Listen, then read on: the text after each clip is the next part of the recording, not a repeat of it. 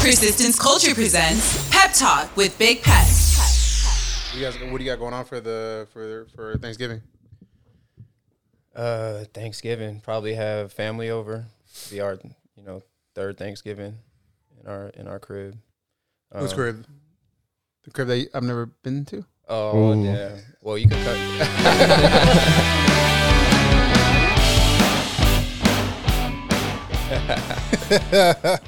Well, you're more than welcome to come this Thanksgiving. Bring your family. I appreciate that. What's up, everybody? This is Big Pep, and welcome to another episode of Pep Talk. You got myself, Mr. Big Pep. You have my co-host, my number one guy, Mr. Juan Ramirez. Yo.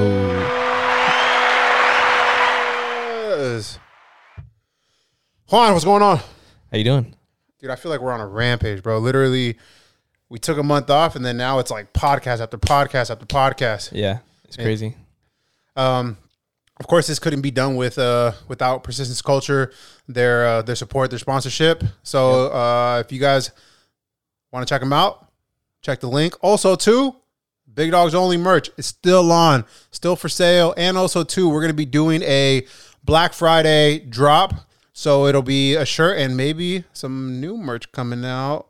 We shall see. We shall see. We shall see. Oh. Nah, fuck. Damn. There we go. All right, so now for the OG listeners, you guys have heard this podcast before or this guest before. However, we had to bring him back because he actually in 9 days would have been a year. He took a chance on us and he let us interview him.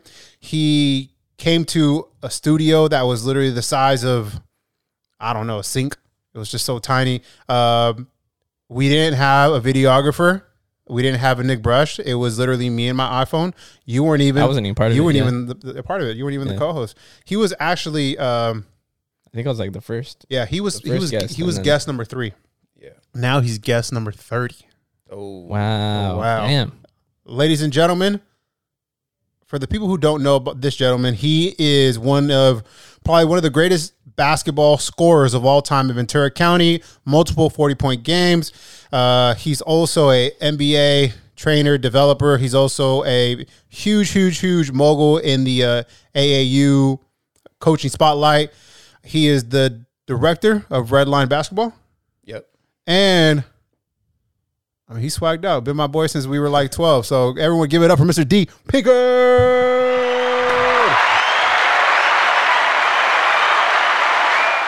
Appreciate that intro, man. Wish we could say it again. So it's been a year. So what has been the biggest change from then to now? And then we'll get into, the background and all that good stuff. The biggest change in the past year was just continuing to grow in, all aspects of the business, grow in relationships, friendships. It's just constant growth over the past year. That's basically been it. Just focusing each day on just, moving forward on, the goals that I've set, and you said it's already been a year since the last time. So, man, it's already, November 1st today. Yeah. So the year's pretty much over. But, that's just all it's been. Just, constant grind, constant growth, constant new goals. Heck yeah. So now it's time for us to get back into, or get a story, get your story told. I've known you since we were about 12, 13 years old. We started playing travel ball against each other. But what got you into sports? I know you're born and raised here in Austin, California, but how did you get into the sports world? Who curated that in your mind? I know you were a basketball player, football player, baseball player. Where did it all come from? Just my dad. My dad had me active from probably about 5 years old, signed me up for T-ball. That was actually my first love. I fell in love with baseball at a young age, and that got my competitive juices flowing. And since that day, I've just been an athlete, and that transitioned into basketball around 7 years old, second grade. And then shortly after that, I think third or fourth grade, I started playing football. So by the time I was in third grade, fourth grade, I was playing three sports year round. Here in the county, you were known as the basketball player. However, I just listened to a podcast recently with Tracy McGrady, and Tracy McGrady said that, and everyone knows he's one of the greatest all-time basketball scorers, but he said his best sport was baseball. He said baseball was actually easier. Even though you're a basketball player, everybody knows you as that. What do you think, was basketball your best sport, or you think you were better at something else? Skill wise, basketball was probably my best sport. However, I had a lot of opportunities to play football. I had scholarship offers in football, and chose to stick with basketball. Baseball too. Growing up, I was pretty much all-star baseball. Every year up until about 8th grade, until I just, decided to focus on football and basketball. Was there a specific reason for sticking to basketball? To be honest, basketball, I played more basketball because basketball was really transitioning to year-round where there was no breaks. So a lot of my basketball playing would cut into baseball season. So it was at the point where, I didn't want to be halfway in and halfway out in baseball, because I would go to half the baseball games, half the practices. So then but I would always make all the basketball stuff. So I was like, okay, let's fully dedicate to basketball and say goodbye to baseball. I still miss baseball, man. So you didn't play high school, huh? High school baseball? Yeah. Nah. Yeah. Growing up, for people who are not from Ventura County, your last name Pinkard carries a very, very well-known name here. To some, it could be a lot of pressure, because, your dad's an OG here. You have your brother who USC grad, you got yourself, and then you have, I'm going to probably mess up. Was it your grandmother or your grandfather who was the mayor? Oh, so my grandfather was the city councilman for a long time. And then towards the end of his tenure, my grandmother actually became city councilwoman as he was on his way out of that position.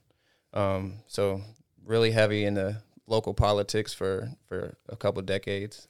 So with that being said, playing hoops, especially in high school, and you being known, you going into high school and already being kind of stapled as hey, you're a Pinkard.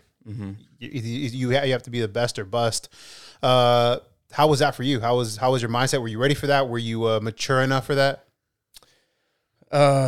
I definitely felt like I was mature enough, but it did come with a lot of pressure. At the time when I entered high school, my grandfather was still city councilman, and Josh was, he had just won a national championship at USC. So for the people who don't know Josh, explain a little more about him. Josh Pinkard, my brother, cousin. We grew up together, so we're looked up as brothers, but we're cousins. We couldn't be any closer. We shared a room. We, did all the sibling stuff, the video games, the neighborhood stuff, the, bickering back and forth. But he was able to, earn a scholarship for football, USC. He played there. He won national championships, Rose Bowls, just the Reggie Bush era, that whole era. And then was able to have an opportunity to play for the Seattle Seahawks. Nice. Did you take a lot of stuff like Reggie Bush and Lindell White? I cannot confirm or deny. So you have, like you said, you have your cousin who's playing USC, and then you got yourself who is entering high school, right? Or you were about sophomore? Yeah. So my freshman year in high school was his senior year. And were you varsity or were you JV? Which year? Freshman. So I actually my freshman year is funny because I played freshman soft rush basketball my freshman year. The coach at the time said that they needed a leader on the lower levels. Yeah. So I took that personal. So then I just went on to just terrorize and just score as many points as I could. Nice. Did you get moved up to varsity as a freshman? So as a freshman, when we went to the varsity went to playoffs, they asked me if I wanted to move up to varsity. Mm-hmm. But varsity was so stacked my freshman year, I knew that I was just going to ride the bench. So, I mean, looking back, I probably should have just sat there and just, been part of the team. But I respectfully declined. You're like, they need a leader. Yeah, they need Right. Back then, they didn't want me. Now you're hot. They all want you. Mike Jones. Your freshman year, and we talked about this on the podcast last year.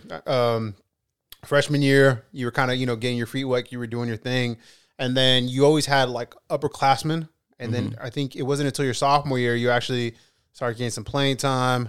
And then when did you have like your breakout year? It was probably my junior year is when I really started to come into my own as a basketball player and my own identity in the county. I believe my junior year I ended up on the all county team. As a junior, we won. We went to the playoffs. I think we tied for second place my junior year.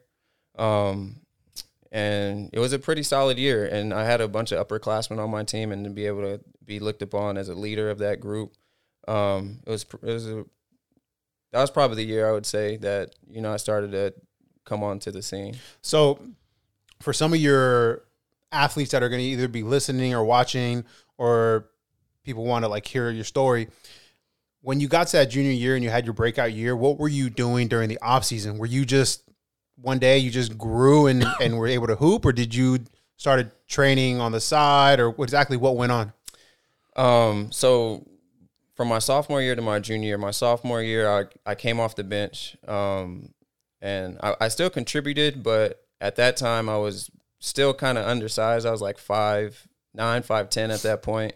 My sophomore year, I believe I was 5'10". And I could shoot the basketball, but however, my mechanics were a little off. They were, I shot from a low shooting point. So then from my sophomore year to my junior year, my dad actually got me with a trainer. And at the time, it was a guy by the name of Sean Tarver. If you guys know, he was a superstar at Santa Clara High School and then went on to play at UCLA. So he actually sparked, a whole different fire within me that there was more basketball to be learned, because at that point I just learned basketball from watching Allen Iverson and Michael Jordan and like all the players. I just would learn a move. I mean, I would watch a move and go outside and practice it all day until I perfected it. But not until I met Sean Tarver was when I was like, oh, there's a different layer to this game. Like it was more just I guess more the fundamentals. Well, the fundamentals. He basically broke down my shot and fixed some things mechanically to give me a higher release point. So when I'm playing against players, when I shoot a jump shot in the air, I can get it over like a contested hand, and like if someone jumps when I jump, I can still get my shot over the top of them. He taught me footwork stuff to be able to get to my spots and be able to basically get my shot off against defense, like actual. Mm-hmm. He was teaching me things that he learned at like the next level. So I really soaked up all that information and utilized it my junior year, but my shot was still kind of new. But then once my senior year came, it was a wrap. It was a wrap. You bring up, and we talked about on the past podcast, you bring up Allen Iverson. Yep. And again, for the players, kids who are going to be listening or watching this, we didn't have YouTube. Nope. We had VHSs, DVDs. If we got lucky, we'd watch top 10 plays on ESPN. But for you, it was always Allen Iverson, Allen Iverson, to the way you played, to the way you hooped, to the way you dressed, to the way I remember you had your braids. What exactly was Iverson to you? He was everything. He was like a superhero, and I think I touched on this a little on the last podcast. But you look at Michael Jordan, you look at Kobe, and these guys are 6'6", 6'7", and it's like, okay, they're really, really good at basketball, but it's very rare someone grows up to be 6'6", 6'7". But to have Allen Iverson, someone who's 5'11", and he's going out here and he's slaying these tall giants, and it's like, it's possible for anyone that puts in the work to have an opportunity to play at that level. So, and then it just I just wanted to emulate everything he did because I felt that I could play Michael Jordan one day if he can. Yeah. So that was just the motivation. He just, everything he did. I watched all of his games that came on TV. I studied all of his moves. I can tell you every move Allen Iverson did. I know how to do it because I just sat there and practiced all day, all the stuff he did. Let's talk about the 40-point week. Because it was your senior year. You had multiple 40-point games in a week. Yeah, it was. I believe it went. I had 40 points, 39 points, then 42 points, all in the same week, in a 5 or 6 day span. When you tell your players this, do they believe you, or they think you're just blowing smoke? It's funny because we're getting so old now. Not so old, but a lot of the players that I coach are trained. They have no idea what I did on the basketball court. I'm sure. Because I'm sure they're if you tell them, yeah, look, check out my newspaper article, they're gonna be like, "The fuck is that?" They don't know what an article, newspaper article is. Mm-hmm. It's yeah. So I feel I should have a day where I sit the players down and watch some film. High school, you had a great career. What was the plan after high school? Were you getting highly recruited? What were you thinking? High school, I was getting recruited, but not to the point where I wanted to, accept any of the interest I was getting from the other schools. It was a lot of, at the time it was NAIA D2 schools.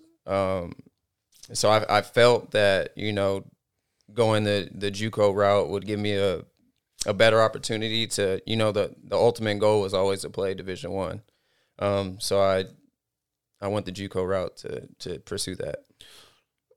For people who, grow or who think like D1 or nothing, scholarship or nothing, you having a junior college experience, what did you learn from that, and how did it benefit you when you decided to take your talents to the next level? Junior college, it taught me a lot. And for the people that don't know, I went to Ventura College, and at the time, Ventura College was probably a top 4 junior college to be at in the state. Not the state, probably the country.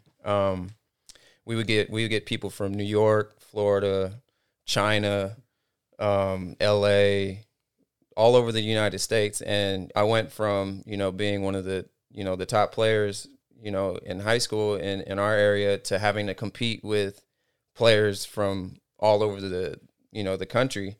And it wasn't just, everyone thinks of JUCO where it's like, oh, they weren't good enough to play at the next level. No, when we were playing JUCO, it was like a Duke bounce back, or like a bounce back from Florida State or North Carolina. We were getting legit bounce backs in our conference, and we were getting players that had scholarship offers to an ACC school, but they didn't have the grade, so they went JUCO. So those are a lot of the players that we had to compete with, and to earn spots at that level, it was it was really hard at that time, especially being local, because at the time, because you and I, we actually played together the same year, and to be recruited here from your own city was, it was a lottery. They didn't usually allow that, so they only kept maybe 5 to 6 local players, and then everybody else was everywhere all over the United States, out of the world, out of the country. So yeah, it was a big deal. How was junior college for you? Your seasons? I had fun. It was, for anyone that's ever been to Ventura College, it's one of the nicer gyms, and if your team is good, it gets packed. So we were playing playing in front of some big crowds, and had some highlights, had some good games, and we were winning too, which made it fun. So I had a great experience at Ventura College. My 2 years, the the only, setback I had was when I got injured my freshman season. Was that your first injury you've had, like while playing sports? My first major injury. Every injury I had since I was like 7, I've played through. Mm-hmm. Every single one. So like to get to that point and not be able to walk, I was like, oh man, like I didn't know how to handle that. How did you? Oh man, it was because I feel like there's gonna be a lot of people, a lot of athletes who are going to connect with you with this. I recently just Derrick Rose. I don't know if you saw that interview. Mm-hmm. He just did an interview and Derrick Rose never does interviews, and he talked about how the injuries led him to depression, or even John Wall. He had a Players Tribute article, and he talked about contemplating suicide, and not saying all that, but I mean, what exactly were the being an all-star athlete, being well known around the city, being the big man on campus, to now all of a sudden, I remember I was on the court. Mm-hmm. I was on the court, and it happened on the sideline, right? And you just started jumping, and your knee locked. Yeah, my knee locked in a 90-degree angle. I'll never forget it. We were playing. It was our rivalry game. It was like we were playing against Moore Park, and it was sold out crowd. I remember I had how the plays went. Like I went down the court, I drove right. A defender cut me off. I threw a behind the back pass to, I believe it was Will. Whatever, he got fouled, got free throws, and then I came back on defense, and then I went to wipe my shoes off. You wipe the bottom of your shoes off, get some extra grip, and then my leg locked. And I just remember trying my hardest to limp off the court, and then the refs stopped the game, and then that was a wrap. But yeah, I couldn't move my leg; it was locked in a 90-degree angle. How long were you out for? I think my full recovery was about eight months. Sheesh, it's a long time. 8 months before I was cleared for play. And get this, the day I was cleared to play was our first practice of our sophomore season. So I didn't get an off season.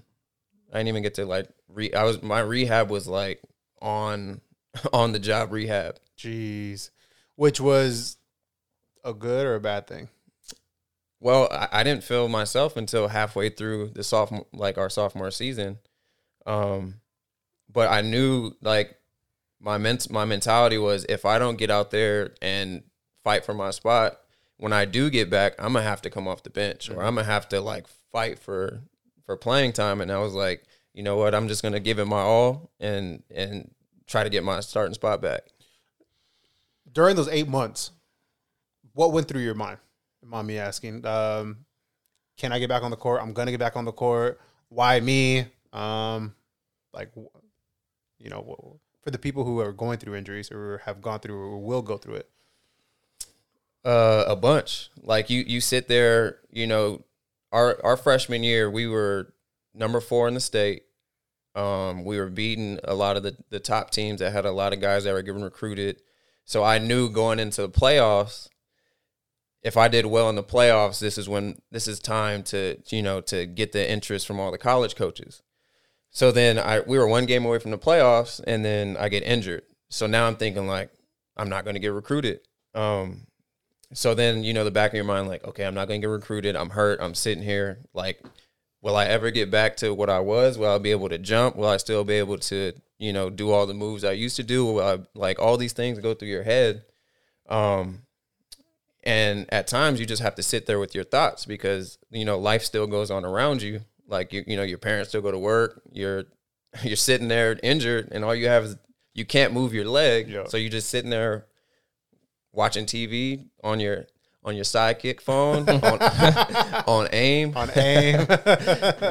Talking about what's happening, but it's like you can't. You're pretty much I understand why when people are injured, it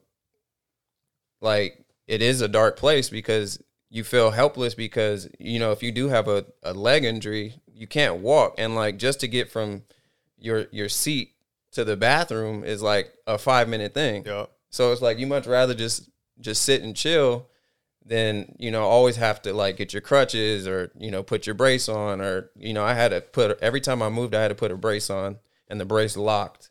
And then it was 8 Velcro straps and It was a whole thing. Jeez. And then you come back, and I always forget you didn't get injured your sophomore year, right? Were you able to play? Not our sophomore year. I played. Yeah. Okay. I started every game. Yeah. I'm trying to remember. Did you have another injury after that, or were you straight after that? No, I was straight the whole time through our sophomore season. So, junior college, 2 years. You come back from being injured, have a great sophomore year. Did you end up getting recruited after that? Yeah, I had a lot of interest. I had a lot of interest from a lot of NAIAs in Division II schools. I did have some interest from one particular Division I college. We'll get into that a little bit later. But I went on a recruiting trip with our boy, Prince Abadoye. My man's from New York. But yeah, we went down to Cal State Stanislaus. It was a Division II. I mean, it is a Division II school. We did the whole recruiting trip, and we both were going to go there on scholarship. So the day that I was going to sign my letter of intent to go to that school, the head coach got fired. So then after he gets fired, I'm like, okay, they don't have a coach. Should I go there? Should I not? So, ultimately I tried. I mean, I decided not to go there. Looking back on it, maybe I should have. But what was your reasoning? Just because he didn't know you and he wasn't recruiting you? Who? The new coach. No one knew who the new coach was going to be. Oh. Okay. So it was like a period where it's like, okay, you have to sign somewhere. But then I'm like, I'm not going to sign to a place, and I don't even know who the new coach is. Mm-hmm. And, no one had any answers on who the new coach is going to be. So I was like, okay, I'm not just going to hop into a situation I don't know who's going to be there, because he might come in with his own recruits. Yeah. And then I get all the way to Stanislaus, like 7-8 hours, I believe, away from us, up north, I believe, something like that. So I just didn't want to get stuck out there not knowing, the future. So what did you decide to do?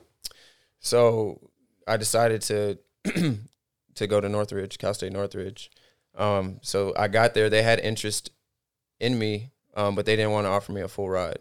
So I talked to the coaches after the Stanislaus thing fell through. They were like, okay, have you on board. You came in academically. Come on, we'll have a spot for you if you eventually earn it. Basically, like walk on, we'll eventually give you a scholarship. So then that's how I ended up at Northridge. And I mean, I was there with you, but you didn't hoop. How come? Well, I did shortly. Okay. So I did like all the preseason stuff. I was with the team. We were doing the off-season workouts. We were doing, open run. I was meeting with the coaches and stuff. And then the coach out of nowhere just, brought in a new guy. And then he basically told me, it was like, yeah, we're bringing this guy in. He's going to be here for the next 2 years, and this is going to be the guy. And I was like, but you told me to come here, and I had a spot, but I just had to, play as a walk-on, and I was going to earn my, scholarship at the end of this whole spiel. But then he brought a guy and brought him in front of me, and I was like, what's going on with this? Yeah. And then I basically had a fallout with the coach because he got me there, sold me something, and then it was different. So then I just stopped playing. Hardest decision? Yeah, for sure. Because I could have, I think I touched on this last podcast. My pride was like, okay, I'm done. When I could have just been like, you know what, I'll stick through it. I'll figure out a way. I'll go overseas, do something.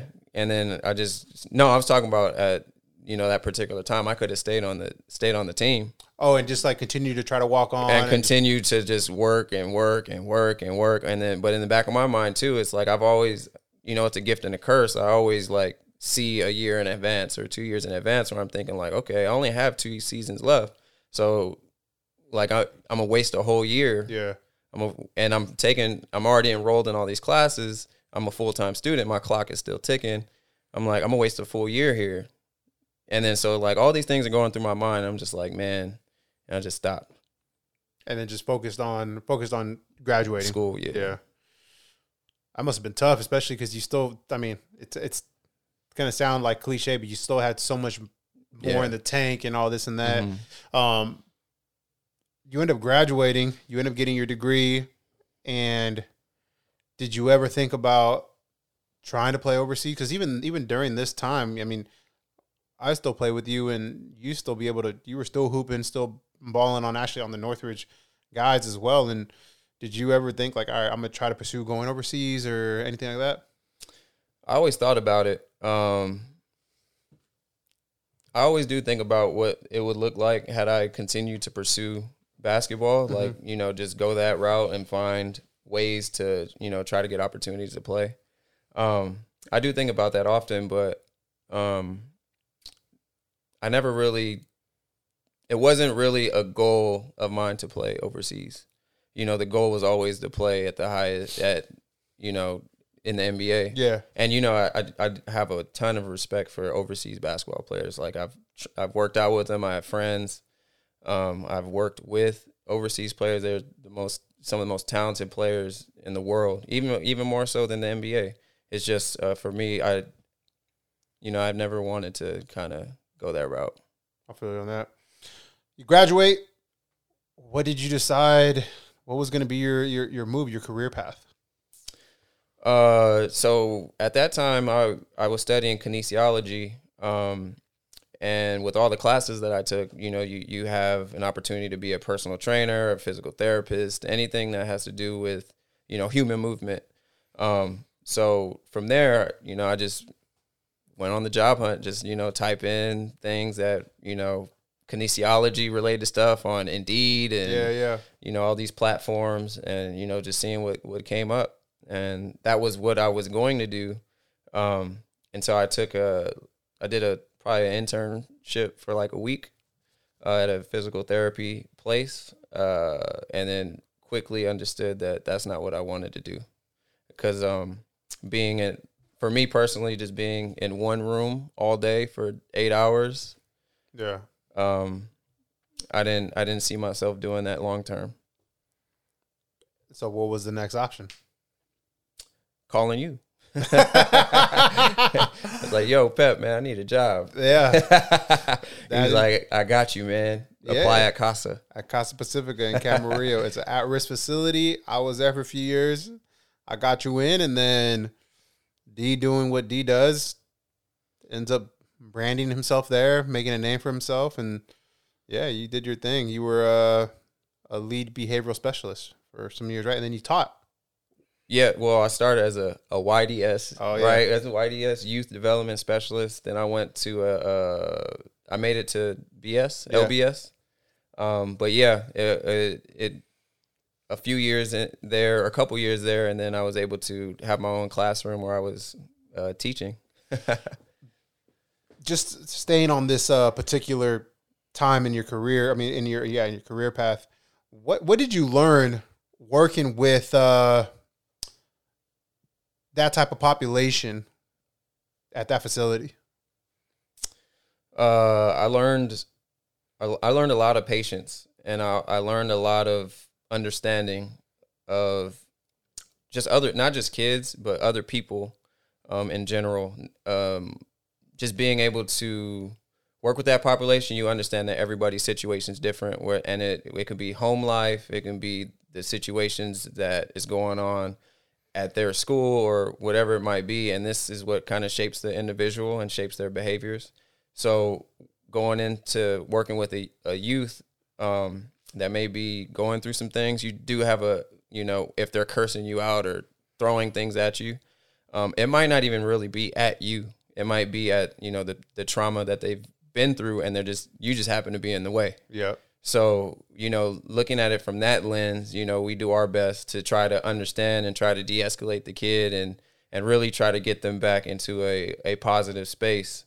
But that directly helped me in dealing with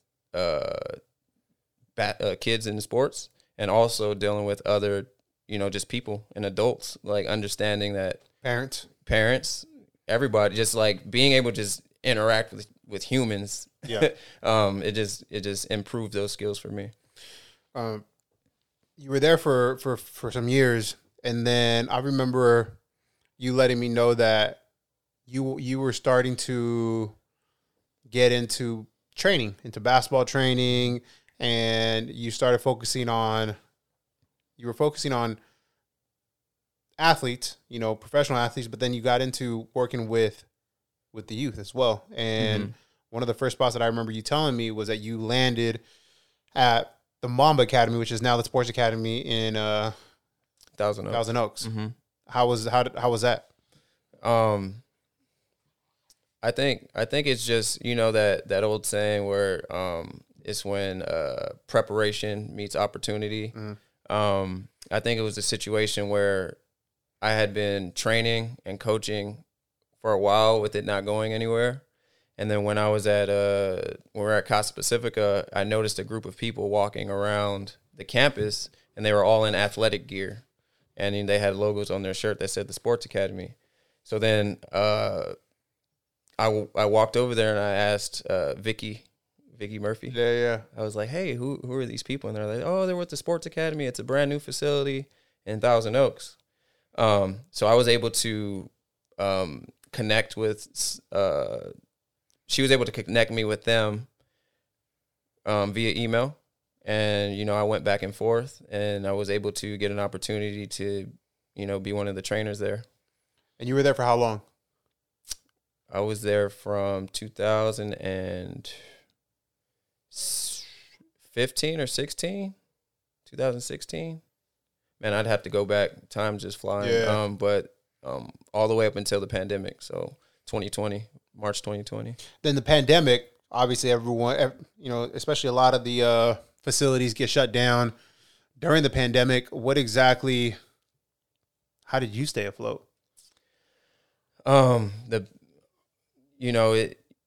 was a worldwide tragedy, for sure, right? So I don't want to have it look like, I don't want what I'm about to say sound insensitive, but no, but also too everyone had their own like I don't even know what's to call it, like dark cloud upon them, whether it was people, first responders, or whether it was trainers, or whether it was artists. Like everyone had their own, I don't even know what the word is, their own tragedies, financially, professionally, whatever the case is. Yeah.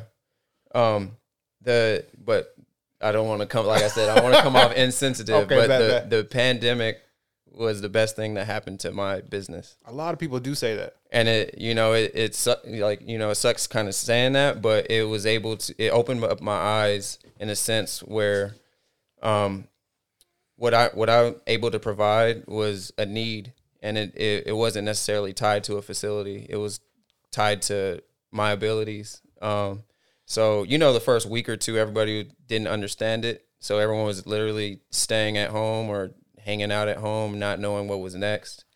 So in that time, I was able to get creative, and I started doing online workouts where, people would, jump on a Zoom call, or I would do FaceTimes, or I would, send just videos of workouts that kids can do at home. And then it got to a point where there was maybe 20, 25 kids, I want to say. I can't remember off the top of my head, but something like that on one Zoom call.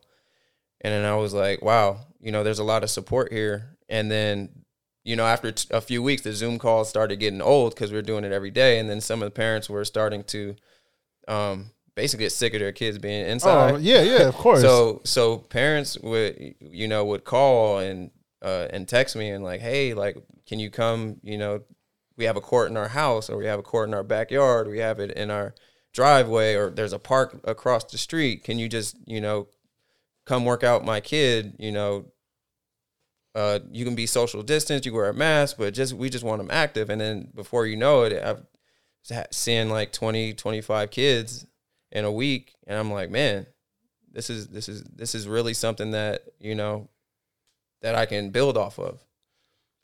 Yeah. So that. What if during that time, you as a trainer and kids, you said you're saying the parents were calling you, but was it difficult for yourself to engage with kids through the pandemic personally? Because I feel like a lot of the kids during the pandemic was like, iPads, tablets, video games, Was it like pulling strings for you to get kids to want to train with you? No, it wasn't. It was an easy transition. A lot of the players that I would work with were already either currently on my club team or they have trained with me. They had ongoing training with me prior. So, we have the relationship that like when I show up or when I'm there, it's strictly training, strictly coaching, and it's just that relationship that I built with these players.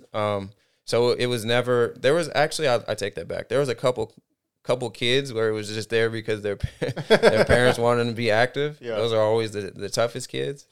But it was cool. It's like any other job where it's like you have to just figure out how to, still be good at your job. So you're doing your personal training, going to outside courts because during the pandemic you can't be inside.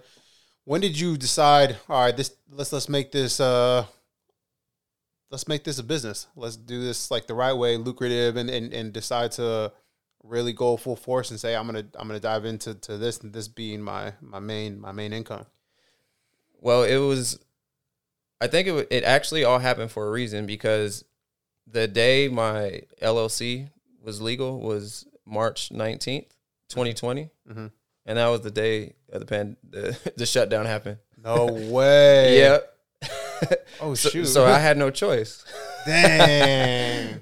So it was like, I mean, if not, not now, then never. It's like you have your, everything's, the paperwork's all done. You have your business legal. So then from that point, it was just, okay, you have to basically build your business from the ground up. Basically starting, I mean, you can't get no more bottom than a pandemic. Yeah. Where nobody's doing nothing.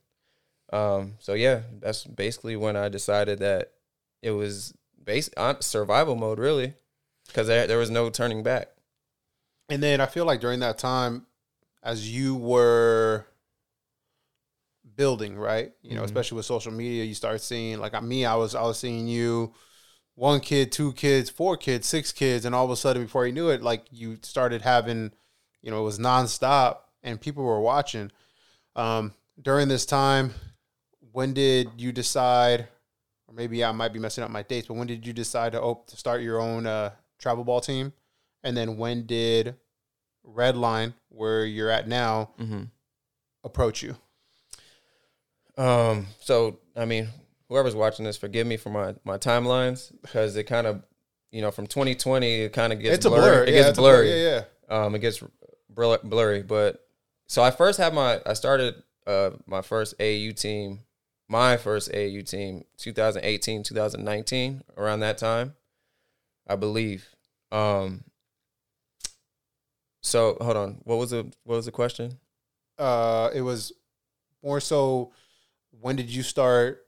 When do you have your team? And then second off, when did Redline approach you? And the reason why I brought that up was because, like you said, March 19th, 2020 is when the pandemic, had you starting from scratch, but then your discipline and staying active with the kids and putting it on social media created this buzz, and so when did, I guess in the sense, like, when did you feel that people started noticing you and then Redline took an interest in your travel ball team?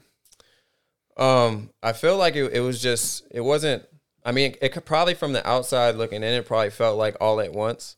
But I do feel like it's, just a series of relationships that I built since, 2015, 2014, like small relationships that, just so happen to all come into fruition around the same time. Because I was coaching club in 2014 a little bit, then I coached it a little bit in 2016. Then I really started to coach it again for myself in 2018. And it's been ongoing since then until now. So 2018 to now, 2022. However, what I do feel that, there's been different opportunities where people have been able to experience, the training that I've done or coaching that I do. And it just was a time and place where I did some training at Redline, and I was renting gym space from them. And exactly what is Redline, though, too, for people who don't know? So Redline is a sports performance facility that is geared towards all sports. So they have, a state-of-the-art weight room. They have, turf for agility training. They have all the weights, all the cones. They have a bunch of equipment for you to jump higher, run faster, everything you need to, be a top-tier athlete. And then also they have a basketball court in there. So what ended up happening was I was renting some court space from Redline. This is how it started. And I was renting court space a few times a week, 3 or 4 times a week, I think it was. I might be off a day or two. But I was getting kids to come in, whether it was 1 kid or like 4 kids or 8 kids. We were renting gym space. So then, after a while, I met with the owners at Redline. They were like, "Hey, like we see that you have some kids that constantly come in here, and we have a basketball court here. So what are your thoughts on maybe helping us develop a basketball program?" I was like, you know what, I would love to. I love the facility. You guys have always been good to me by allowing me to use your guys' facility. I'm forever grateful for that. So I was like, yeah, let's do it. Let's see where this thing goes. And it's funny that, we did this podcast and you said a year ago, right? So it's actually been a year, at Redline as the basketball director as well. I think you had and I got to go back to it. I don't know if you were saying you had something in the works with Redline, or maybe you had just started. It's around the same time. It's just I think barely over a year. If my memory starts, it's like September 1st. My memory. And how's and speaking of how's that partnership been? So it went from them reaching out saying, "Hey, you want to oversee the program," to what is the program now? Man, it's fantastic. So in that short year, we've been able to develop a full basketball program. So our basketball program starts from 5 years old all the way up to senior in high school. So we have groups for what we call, our little ballers, 5 to 7 years old, where you can just come and learn the fundamentals, the basics. They play on a little hoop. And also, too, we actually put them in leagues and games and tournaments as well. So that's one part of the program. And then we also have, our program for everyone else, which is from 8 years old to basically 18 years old for all levels.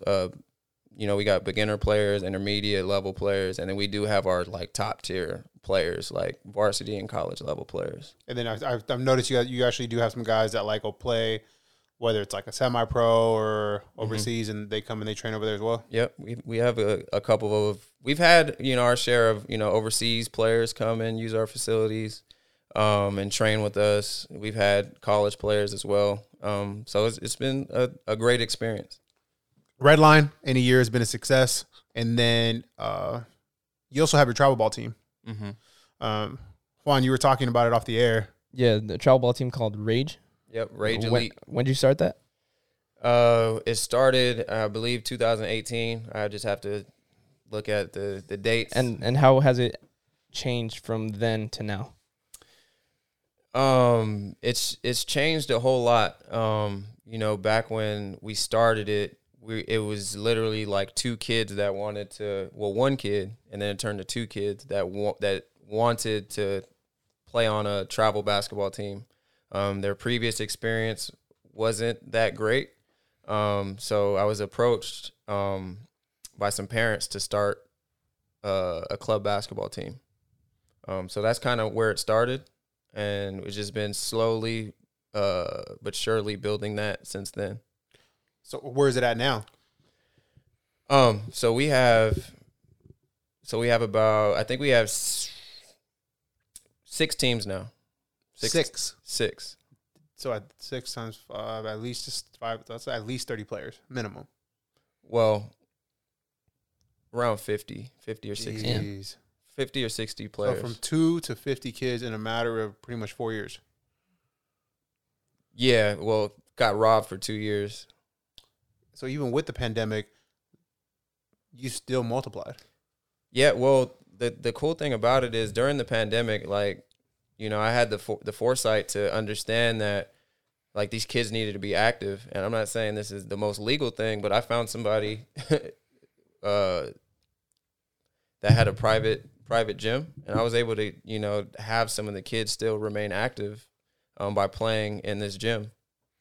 You know, a lot of people that we've had, especially in the past couple of weeks, and in the training, athlete, fitness world, they all kind of say the same thing on, you know, like, it wasn't, you know, during the pandemic, you know, it was illegal or was frowned upon, or the city could like could shut it down. But I mean, personally, for me, it was like, it's either break the rules and have kids train, or who knows what could have happened, man. Obesity, suicide, God knows what, man. And it's like, I feel like, and again, I know like this could be like an argument, but it's like, wouldn't you rather have people be breaking the law so that people can be healthy? You know what I mean?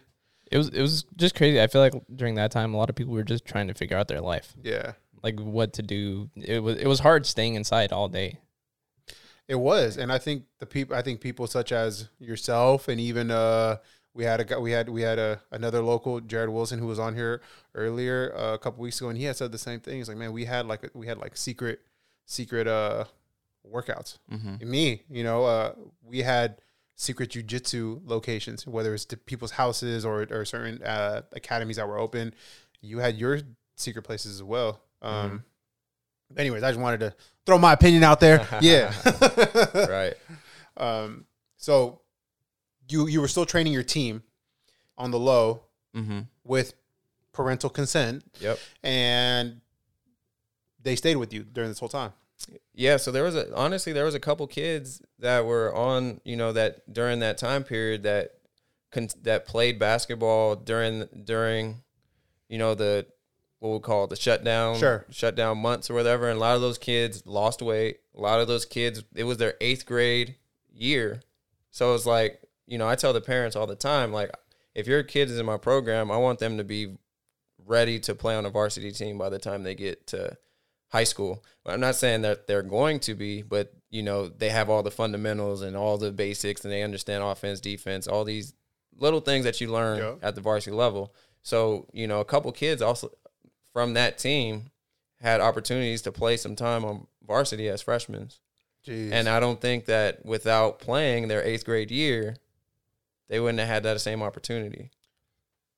You know, in 2022, right, with Rage, what do you think the future holds with these kids? Have you had a graduating class yet? No, not yet. I believe the first class of kids is going to be this year.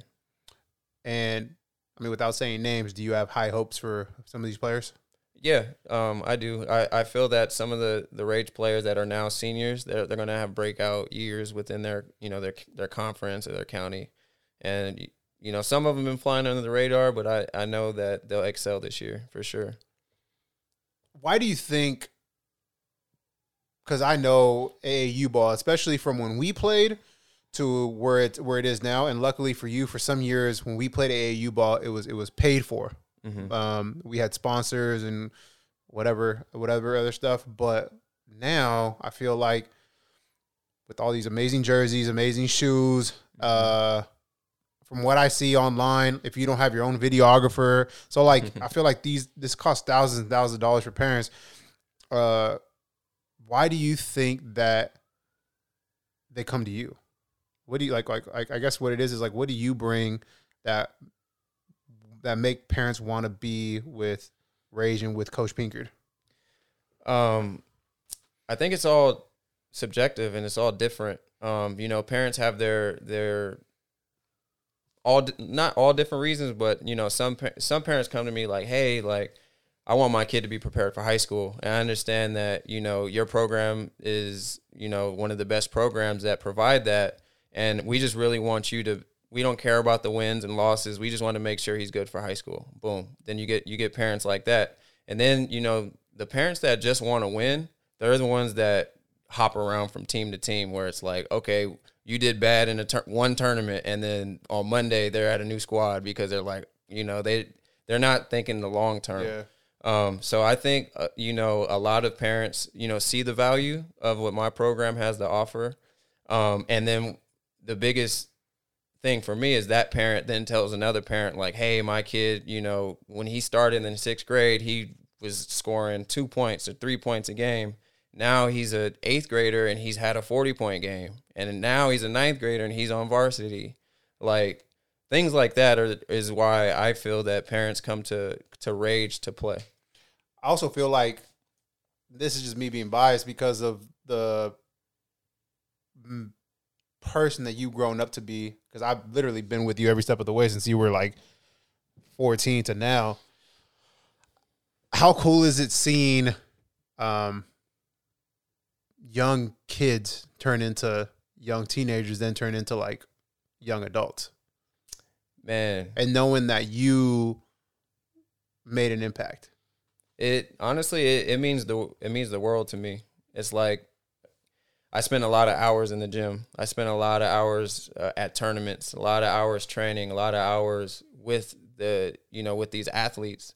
So, when an athlete does, what they call come under my wing or so to speak, and then I do see them grow up right in front of my eyes and then get opportunities. And I said young men, but you coach men and women. Oh yeah. Yeah. So you see it all. Mm-hmm. Yeah, I see all all aspects of it. But I do get joy out of seeing a kid that's put in the work and has trusted me with their development process, and then they go and they shine bright. It's fulfilling for me. Yeah. So what is it season right now? What's going on with Rage with your with AAU ball? So we're kind of in season right now. So the 5th grade, 6th grade, 7th and 8th grade, they all have the ability to play. Right now, high school basketball is starting, so our high school teams aren't able to compete right now. But we're still pretty active with our lower level teams. Now, if I was a young kid trying to be on the team, how would I get noticed by you guys?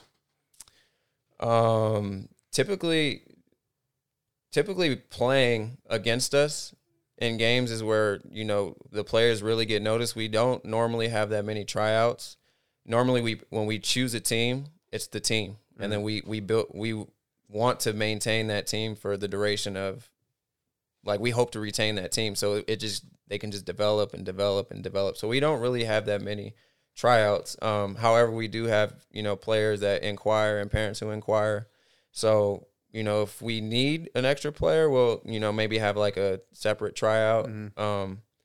But we typically don't do, mass tryouts all the time. I like it. Going forward now with like the fun questions, right? Mm-hmm. Is it harder now AAU basketball or when we were kids AAU basketball? It's harder now.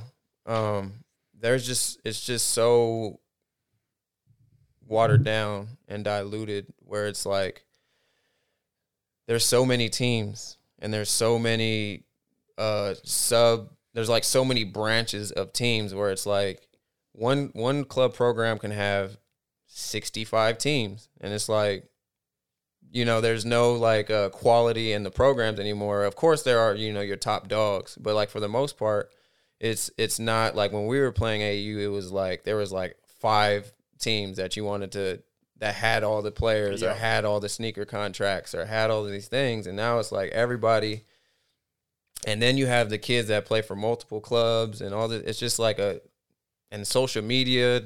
That was my next question. Is a big part of today's, I guess, what's the word I'm trying to say? Can social media change the perspective on how an athlete really looks versus until you see him? Like, for instance, like right now, and I'm kind of into it, but like Mikey, he's a sophomore Mike now Williams. or junior. Yeah. Michael Williams.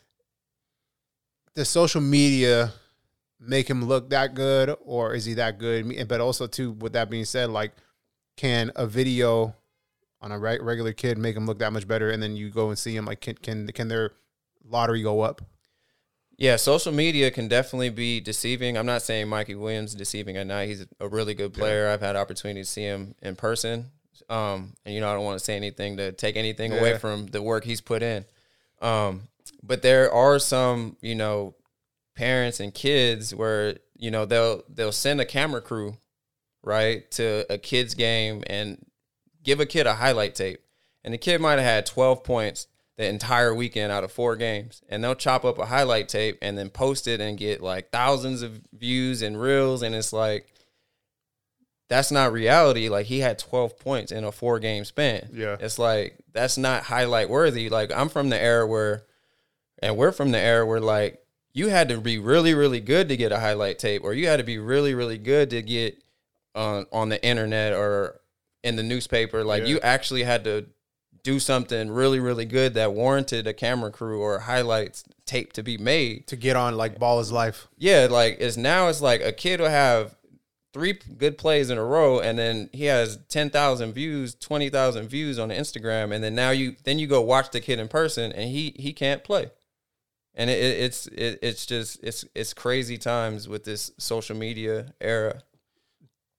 Do you think it's more detrimental or beneficial? It's beneficial if what I'm seeing is true. Yeah. Like, if I see a kid killing on Instagram and then I see him in person, he's killing, and like the college coaches see him killing, it's beneficial. But then, like, if a kid has all these views and then like all this hype, and then someone goes sees him, it can negatively impact him because he can't live up to that expectation. And then how do you cope with that as a kid, a 13-year-old kid, a 14-year-old kid? Like, how do you cope with that when you're not living up to what your Instagram is portraying you to be? What is your thoughts on athletes now getting paid while they're in high school, right? Aren't they getting paid now in high school? You can. Yeah. What's your thoughts on it? Good, bad, as a coach?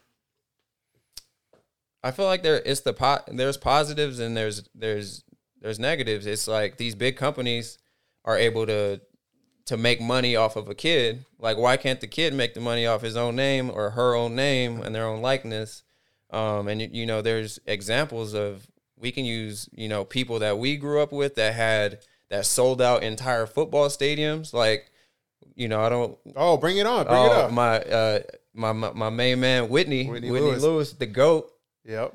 Like, to sell out Larrabee Stadium and then have both sides of the field, like, packed with people, $5-10 a pop, with thousands of people in the stands. It's like, and this was they're coming to see him. And this was 2000 and what? 3, probably 2002. Well, the list goes on. Before him, Booker. Before him, Ebel. Yeah. Before him, Kerry Colbert. Like, all these names that have like these stands filled out and like all this money getting generated, and like, just thinking how it would have been cool if they, but then how do you break them up amongst the teams and stuff? Yeah. So it gets tricky, but like, yeah, if people can get paid off of the player should be able to get paid too. So going off of what we were talking about earlier, and now that high school kids and people who are they're finally getting paid for their likeness, and we're talking about former athletes that even just in our region, the Whitney Lewises, Lorenzo Bookers, the Josh Pinkers, everybody could have got paid while they were in high school. Mm-hmm. But now my question is if you have a high school player, let's just say top 10 prospect in the world, right? And they're making more money than you. Mm-hmm. How would you handle that as a coach? I think so. When I coach players and players on my team, it's kind of a culture that I built where everyone's selfless, like, and everybody treats each other with respect. So if it ever gets to a point where I feel that, you know, I don't have the respect of my players, then they can no longer play for me. So I don't think any of the players that I have that are super talented, if they got an opportunity to, you know, make some money or, you know, get all these perks or whatever, I don't think they would treat me any differently. I just feel that my relationship is stronger than what they're getting.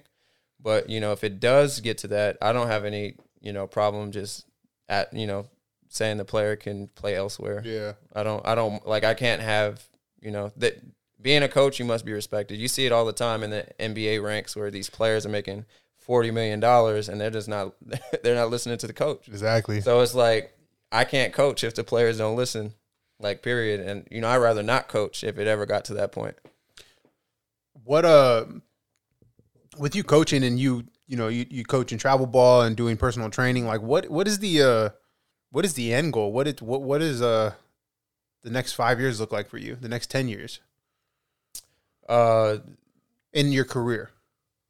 So I feel that, you know, it's all leading to one day just having my own gym, my own facility where I can, you know, do the things that I love and, you know, still, you know, train basketball and coach basketball and then have, you know, just an entire community within this facility and really start to, you know, leave my stamp on, you know, this area. So that's the ultimate goal, to get my own space, like, one day. And would it be Oxnard? Would it be Ventura? Would it be over the grade? Where would you ideally?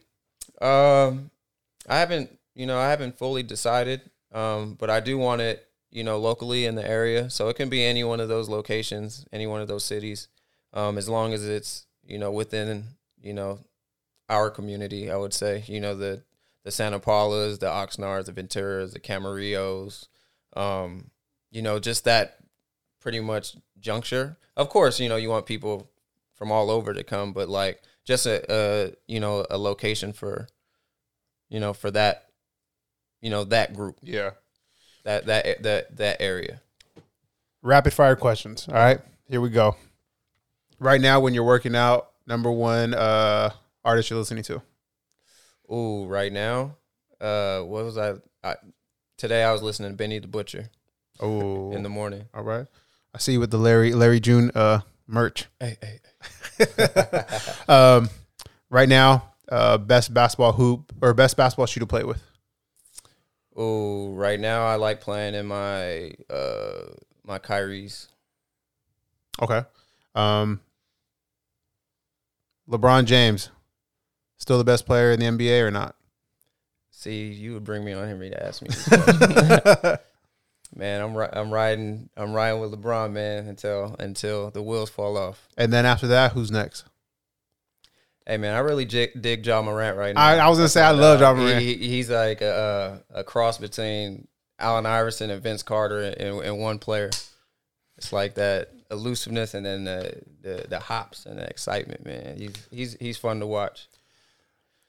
I'm going to start some controversy. Is anybody on your team who's actually listening or watching this, is anybody that's on your team right now, could they give you buckets at your prime? No. Never. They can't give me buckets now. Yeah. Nope.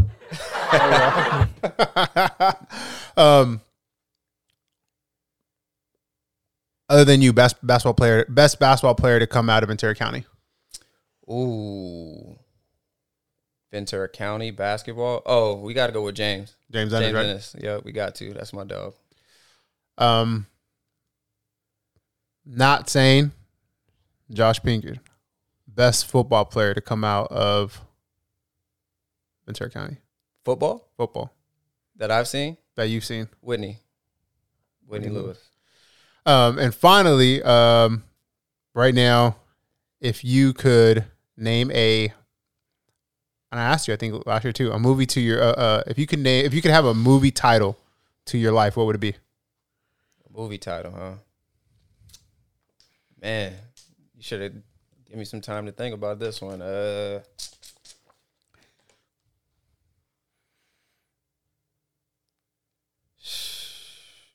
I can't think. We'll come back to it because we have our final questions. Okay. Juan, you can ask one of them, then I'll ask another one, then we'll go from there. This is usually the last one, but this is the only one I can remember right now. Actually, no. Going back to that time where you had your injury, your first injury where you really felt at your lowest, and you weren't sure where your life was going to go, what would you tell that version of D? To stay patient, stay positive, trust your process, whatever process that might have been. Just keeping an optimistic mindset and understanding that, I would just have to work 2 or 3 times as hard to get to the goal versus, just working hard, but like work even harder and harder to overcome whatever, doubt or, just putting myself in a better situation by mentally locking in more, and having a positive outlook on, moving forward, moving past that. What piece of advice would you give to somebody who wants to pursue coaching, who wants to pursue being a developer, a trainer? What piece of advice would you give them? My advice would be, if you want to pursue coaching or you want to pursue training, make sure your heart's in it 100%. Because if your heart's not in it, training or coaching, you do the kids a disservice. So I think you have to, look in the mirror and ask yourself, am I doing this for the right reasons? Am I doing this for the kids? Or like, what is your why on coaching? So I feel like if you can answer those questions and you're going to stick with it too, and don't have a coach that's here for a year and then gone, or like he trains you for 2 months and you don't hear from him. It's like, I know for myself, I'm going to be doing this for a long time. So like when a player commits to working with me, I think about the long haul. Like I got kids 6th, 7th grade. I'm already thinking about their developmental plan for sophomore and junior year. Like it's already written, like the plan. Yeah. So I would just say, for aspiring coaches and people and trainers to just make sure that, you're doing it and for the right reasons, and you're putting the necessary time, and it's for the athletes. This is a 2-part question. D. Pinkard as a coach was a blank, blank, blank. D. Pinkard as a coach was a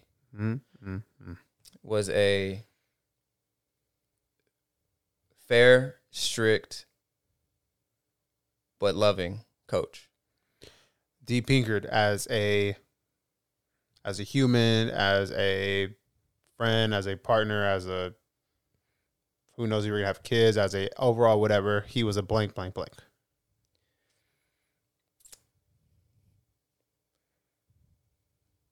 Selfless, understanding, and the accountability police. I will police that accountability. I love it. D, it's been a year. You've definitely leveled up, man. You've leveled up, and we appreciate you being on the podcast. Thank you. So next year at this time we'll be back. Hey, hopefully by next year we'll be back in a bigger studio. Yeah. Who knows, man? Maybe you'll have a gym by then. Yeah. Put it in the universe. Exactly. A year ago to now, man, we've all leveled up. So it's been great. Juan, any last words? No, sir. Everybody, thank you for tuning in, watching, listening, subscribing. If you guys are around, before we end, Mr. D, where can everybody find you and your team? So everyone can find me on Instagram at iTrainWithD. Pretty straightforward. Or you can follow my AU club at Rage Elite Basketball. Also, too, we're having tryouts November 15th. Let's go. Bam. So if you have any information, hit me up on either one of those platforms, and I'll get back to you as soon as I can. Appreciate that. Yeah, we'll put all the links below on our YouTube, and I'll make sure I'll add it onto my Instagram. Everybody, thank you for tuning in. Thank you to our sponsors, Persistence Culture Media. Thank you to Big Dogs Only. Go buy some merch. The holidays are coming. Support the boys. And of course, go tell a friend about how dope this podcast is. We love you guys. Peace.